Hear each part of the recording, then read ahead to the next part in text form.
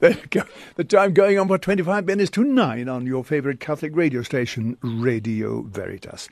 And now it's my pleasure and privilege to speak to an old friend of mine whom I knew years and years ago when he was starting off in life, going to university, becoming a well-known and a very famous man, Peter Sadie. Good morning, Peter.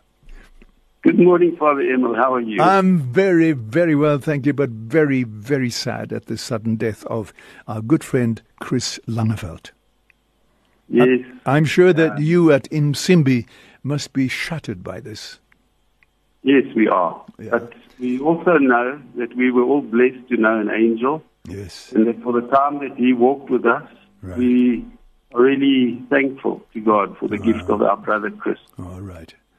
Okay, Peter, look, I thought let's talk to you about him because, you worked very closely. Give us a little bit of a rundown of his life because, he was somebody very well known to many people and taught many priests, in fact, as well. Correct. I'd like to start off with his birth in 1951, Right. where he was born into a Dutch immigrant family who had settled in South Africa shortly after World War II. Right. And they lived in Robertsham. And as you know from that period of South Africa's history, the big conflict was between English and Afrikaners. And he somehow was teased a lot as a Kaaskop because of his Dutch origin. Yes. And then he went to La Rochelle Convent as a little boy, and later on at high school he was at St. Benedict. And one of the things that stuck with Chris from his childhood was he really took a strong stand against bullying. He always identified with people who were weaker, the underdog, and that became very important later on in his development politically. Yeah. While he was at school, he felt a calling, and actually he felt a calling to be a brother. But he was persuaded to a period of discernment to become a priest of the Oblate of Mary Immaculate. Right. And studied in Rome at the Gregorian University and was invited to stay on because he was doing so well in his studies. Right. That a highly intelligent person was Chris. But he loved South Africa, and he was very keen to return. And he came and lectured at Sodara, from the 70s into the 80s, especially in theology. And, one of the things about Chris is he loved reading. Yeah. Right up until the end, he was still learning. He was somebody who really believed in lifelong learning. Yes. He never wanted to stop learning. Sure. And somebody told me he spoke several languages. Yes, in fact, he as a priest, he studied, he spent a period of time in Lesotho and lived really amongst poor people in Lesotho, where he learned to speak Sesotho fluently. Wow. And then that really helped him a lot when he got his first posting in Piri, in Soweto. And if you know Piri, it's a poor part of Soweto. Right. And through the 80s, when the struggle was at its peak and things were really tough, he was highly committed to building small Christian communities in his parish. And he also gave sanctuary to people who were on the run from the police at the time. When many people were afraid to bury some of the comrades who had been killed, he was always at the funeral. And I think the key thing that people misunderstand about Chris, he was first and foremost a Christian. That was his name. And he saw Jesus in the face of the poor. Right. So for him, it was quite a natural thing to take an option for and with the poor. Right. And he was committed to serving the poor throughout his life. Right. And so he spoke Sesotho, you say, but did he not speak any other languages? A little bit of Zulu as well, but Right. he was more fluent in Sesotho. Yeah. He also later on was chaplain to the YCS and the YCW, Right. and he had a great belief in the See Judge Act method because it integrated life with faith. Right. And he really felt that was a key part of what it means to be a Christian in South Africa. If we needed to find out what did the challenges we faced in our lives, what did our faith have to say about that? and how could we actually act on our faith in a much more integrated way. Right, yes. So, all right, so he spoke Sotho very well, you said, and I'm sure he also spoke Italian if he was studying in Italy. Yes, he did speak Italian, you're right. Yes, yes, I suppose. He actually was very good with languages, Chris, and of course his mother tongue of Dutch, he spoke fluently. Yes.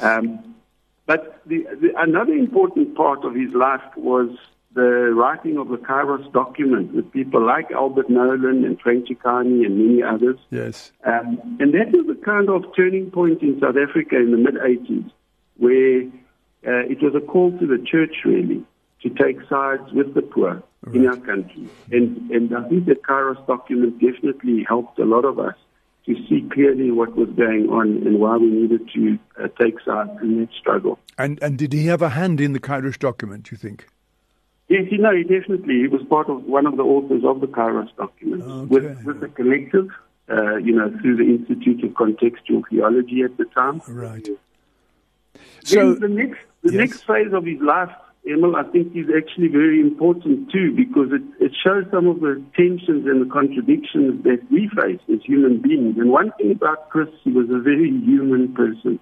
Right. So he was surprised by love when his mom was actually very sick, and one of the parishioners at Robertsham, Barbara, was looking after his mom, and he felt he was really in love with Barbara.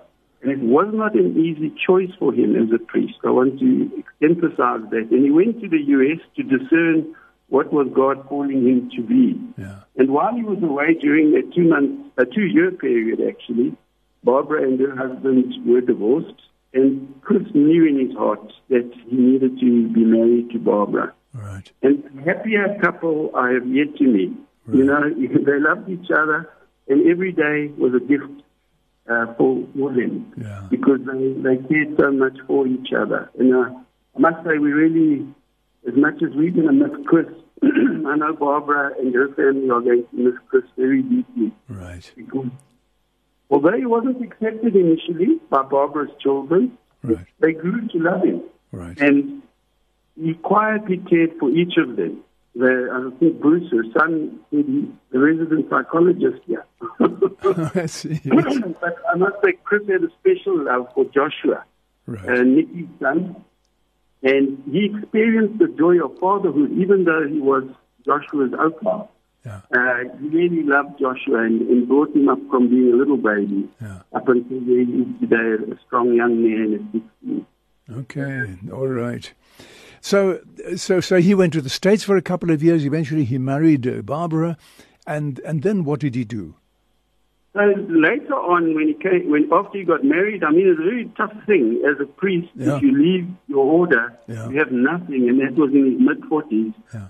And he started off working in the Department of Land Affairs, assisting in the redistribution of land claims. Yeah. And then he worked also for a while in another organization, legal-wise. And then 11 years ago, we started Imsimbi, and he was one of the founding directors of Imsimbi, where we help train people in their skill development that will help them to grow in their career.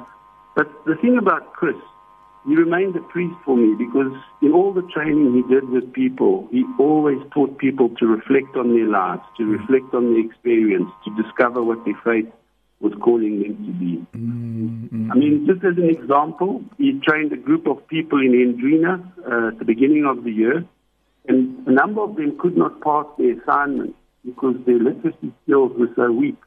So he went back to Andrina last week because he wanted to help them to pass. Right. He just loved helping people, Chris. He couldn't help himself. Barbara says he was one of the few people she knows who on a Monday morning just looked forward to going to work because he loved the work he was doing so much. I didn't realize he was one of the founding members of Imsimbi. Yes, definitely. He was there right at the beginning in 2006. Wow. Of course, all of us were ex-YCS members, and we had all known Chris since we were in our youth. And that was another joy, that he was our priest, and then he was our partner, and definitely was the father of Imsimbi, actually. Okay. A lot of the staff are heartbroken, or so sad when we shared the news with them. Yeah. And, one thing I would say about Chris, which I think people need to know, is that in his heart, I think he remained a Catholic. It was a painful thing for him that he couldn't continue his ministry after he got married. Right. But he was welcomed into the Anglican community where he preached regularly. Yeah. And let me say one thing. Chris had a gift of preaching. Yeah.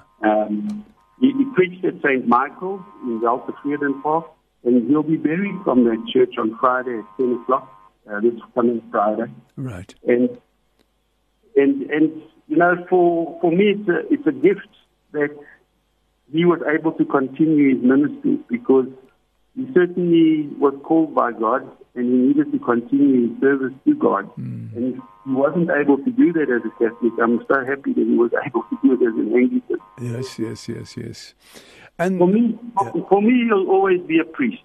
Yeah. And the reason why I say that is because he served people with a joy similar to St. Francis. He just loved people. Yeah. Yeah. And the other interesting thing, he was never laicized. Although he applied when he got married to be laicized, yeah. Many who had left the priesthood after him were laicized, but his application was never passed. And for me, that's symbolic that he remained a priest. Okay, so even though he applied, he was never laicized. He was never laicized. He tried repeatedly, but it never went through. I wonder why. That's very interesting. Very interesting, yes. I think God wanted him to remain a priest. That's my belief. Yes, there you go. All right, now listen, so his passing last Friday was very sudden. Did you have any inkling that he was sick? No, not at all. I'm not sure exactly of the details, but it sounds like it was a clot, and it caused an embolism. Yeah. Barbara was at home with him on Thursday evening, in fact, and, they were just relaxing and enjoying each other's company, and, suddenly he fell back, and she said, although they gave him mouth to mouth, she felt that he had died at that moment when the clot probably reached the brain. Right. Yeah. And he had an embolism. Oh, my goodness. And do you feel he was ready for that moment? Oh, definitely. Look, yeah. I must say, from Barbara and Chris's side, I feel very sad, because it's it's impossible to fill the gap of somebody like Chris in your life. Yeah. He's a one-of-a-kind person who, you can't replace in any kind of way. That's right. But Barbara did say the joy of being married to Chris for 19 years was a wonderful gift, and she really enjoyed every day with him. Right. And he did too. He really enjoyed that time. And I think he was certainly ready to be reunited with God. And that's the reality. We're all going home one day. Yes. And God just chose to bring Chris home a little bit earlier. The sad part, he was going to retire at the end of this year. Oh, shame. And it would have been lovely for him and Barbara to have had some time. Right. Just to travel the country and to have the space to really relax together. Tell me, Peter, does this leave Msimbi in tatters now, or do you think he left things in good order? No. Chris was the kind of person who focused on empowering the people around him. Right. And I must say, of course, there will be a gap, but he was in the process of passing on his skills to younger people in the company. Right. And he was responsible actually for writing all the material, because his love of reading meant that he was highly, educated, as well as able to link up the challenges that people in the workplace today are facing with what the latest understanding in emotional intelligence, in all kinds of areas. Yes. That he contributed to. So no, I think, of course, the staff are very sad, and we wouldn't want to in any way not recognize the contribution of Chris to Msimbi. I think it was fundamental. But I think he helped to empower the people around him, and so in that way, what the good work he began will be continued. What would you say would be your fondest memories of Chris? Now, we spoke to lots of things. I mean, you had a high admiration of this man, and but maybe some things stand out in your mind. Yes, well, when I was a young student, I'd also been thinking about the priesthood. And a person like Chris was definitely a strong role model for me because of his option for the poor and with the poor. He lived in Piri, he lived with the community. And in fact, I did my own research by sitting in with Chris, visiting some of the small Christian communities he worked with, and seeing how he was able to actually cross over, in terms of his own childhood as a white male growing up in Robertsham, to being able to actually cross over to a black community where he learned the language, where he loved the people, where he served the people as a priest. It was definitely an inspiration to many of us who were in YCS at the time. Well, there it is, a great man, a great friend. And I'm sure there are many oblate priests who look back with great appreciation to what they learned from him. One of the things I must say, Emil, is that Chris never stopped praying. He was a great believer in prayer, and every morning at Assembly, he would start off his classes with meditation. He would read the scriptures. He was somebody who just loved Jesus and tried his best to follow Jesus. He was by no means a perfect person. He used to get very upset if anybody criticized his training. He was very human in that way, but he was such a loving man. Yes. Such a loving man. Yes. I know he was also part of the contemplative book club that Father Albert started. Yes, he would certainly make that a priority in his life because he loved Father Albert. He felt the need to continue grappling with the realities that the world is throwing up, and in that way, reading, what were the most recent theological inputs, and from that, reflecting a little bit on how it changed and challenged our perspective. He was somebody who was very open to young people and to listening to what kind of challenges they were facing and how we needed as older people to adapt our perspective and to see what God was saying to us through young people. Peter, I'm talking to Peter Sadie about the late Chris Langeveldt, who died on Friday last week. What did I say? He died on Thursday night. Thursday night, I beg your pardon, Thursday. One of the things I knew Chris. On All Souls Day, and I think that's a significant thing. On All Souls Day, God called him back. Absolutely, there it is. Yes. Well, Peter, when I hear you talking about Chris like this, I knew Chris for many years, but I never knew him as closely and intimately as you knew him.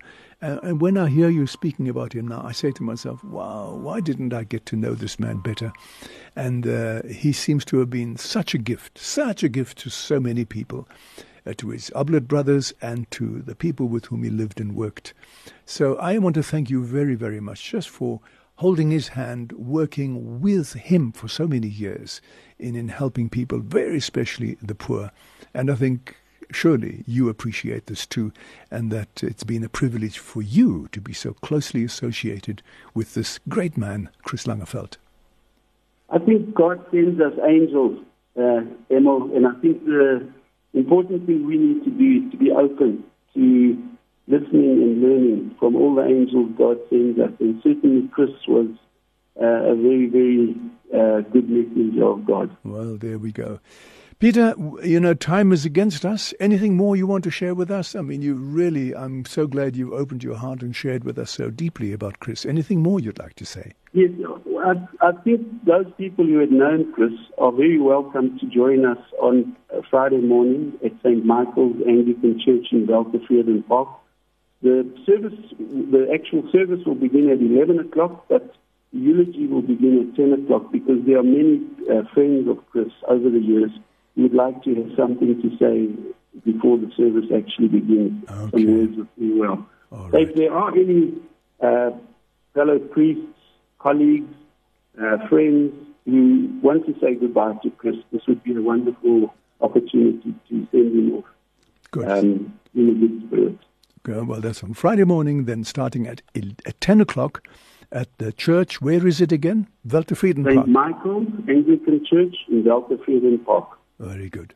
Well, Peter, thank you so much indeed for giving us time and for sharing with us about this great man, Chris Langeveldt. He'll certainly be very, very missed, very much missed by people at Imsimbi, but also by people like myself and Albert and others who knew him for so many, many years, who had a really important part, challenging part to play in the new dispensation in our country. I shall always remember him as a very caring, loving person. Thank you very much for the opportunity, Emil. Thank you very much indeed, Peter. Go well God and God bless. bless you. Thank you so much. Bye-bye. Our sympathies to Barbara. Yes, we will pass that on. Thank you very much indeed. Right, the time 5 minutes to 9 on Radio Veritas. That was Peter Sadie, whom I've known since he was at school, talking about another person that we've known for many years, Chris Langeveldt, who was a Catholic priest at one stage, and he suddenly died on Thursday evening of an embolism. So let's keep him in our prayers and ask the Lord to show him love, mercy, and to welcome him into that place specially prepared for him.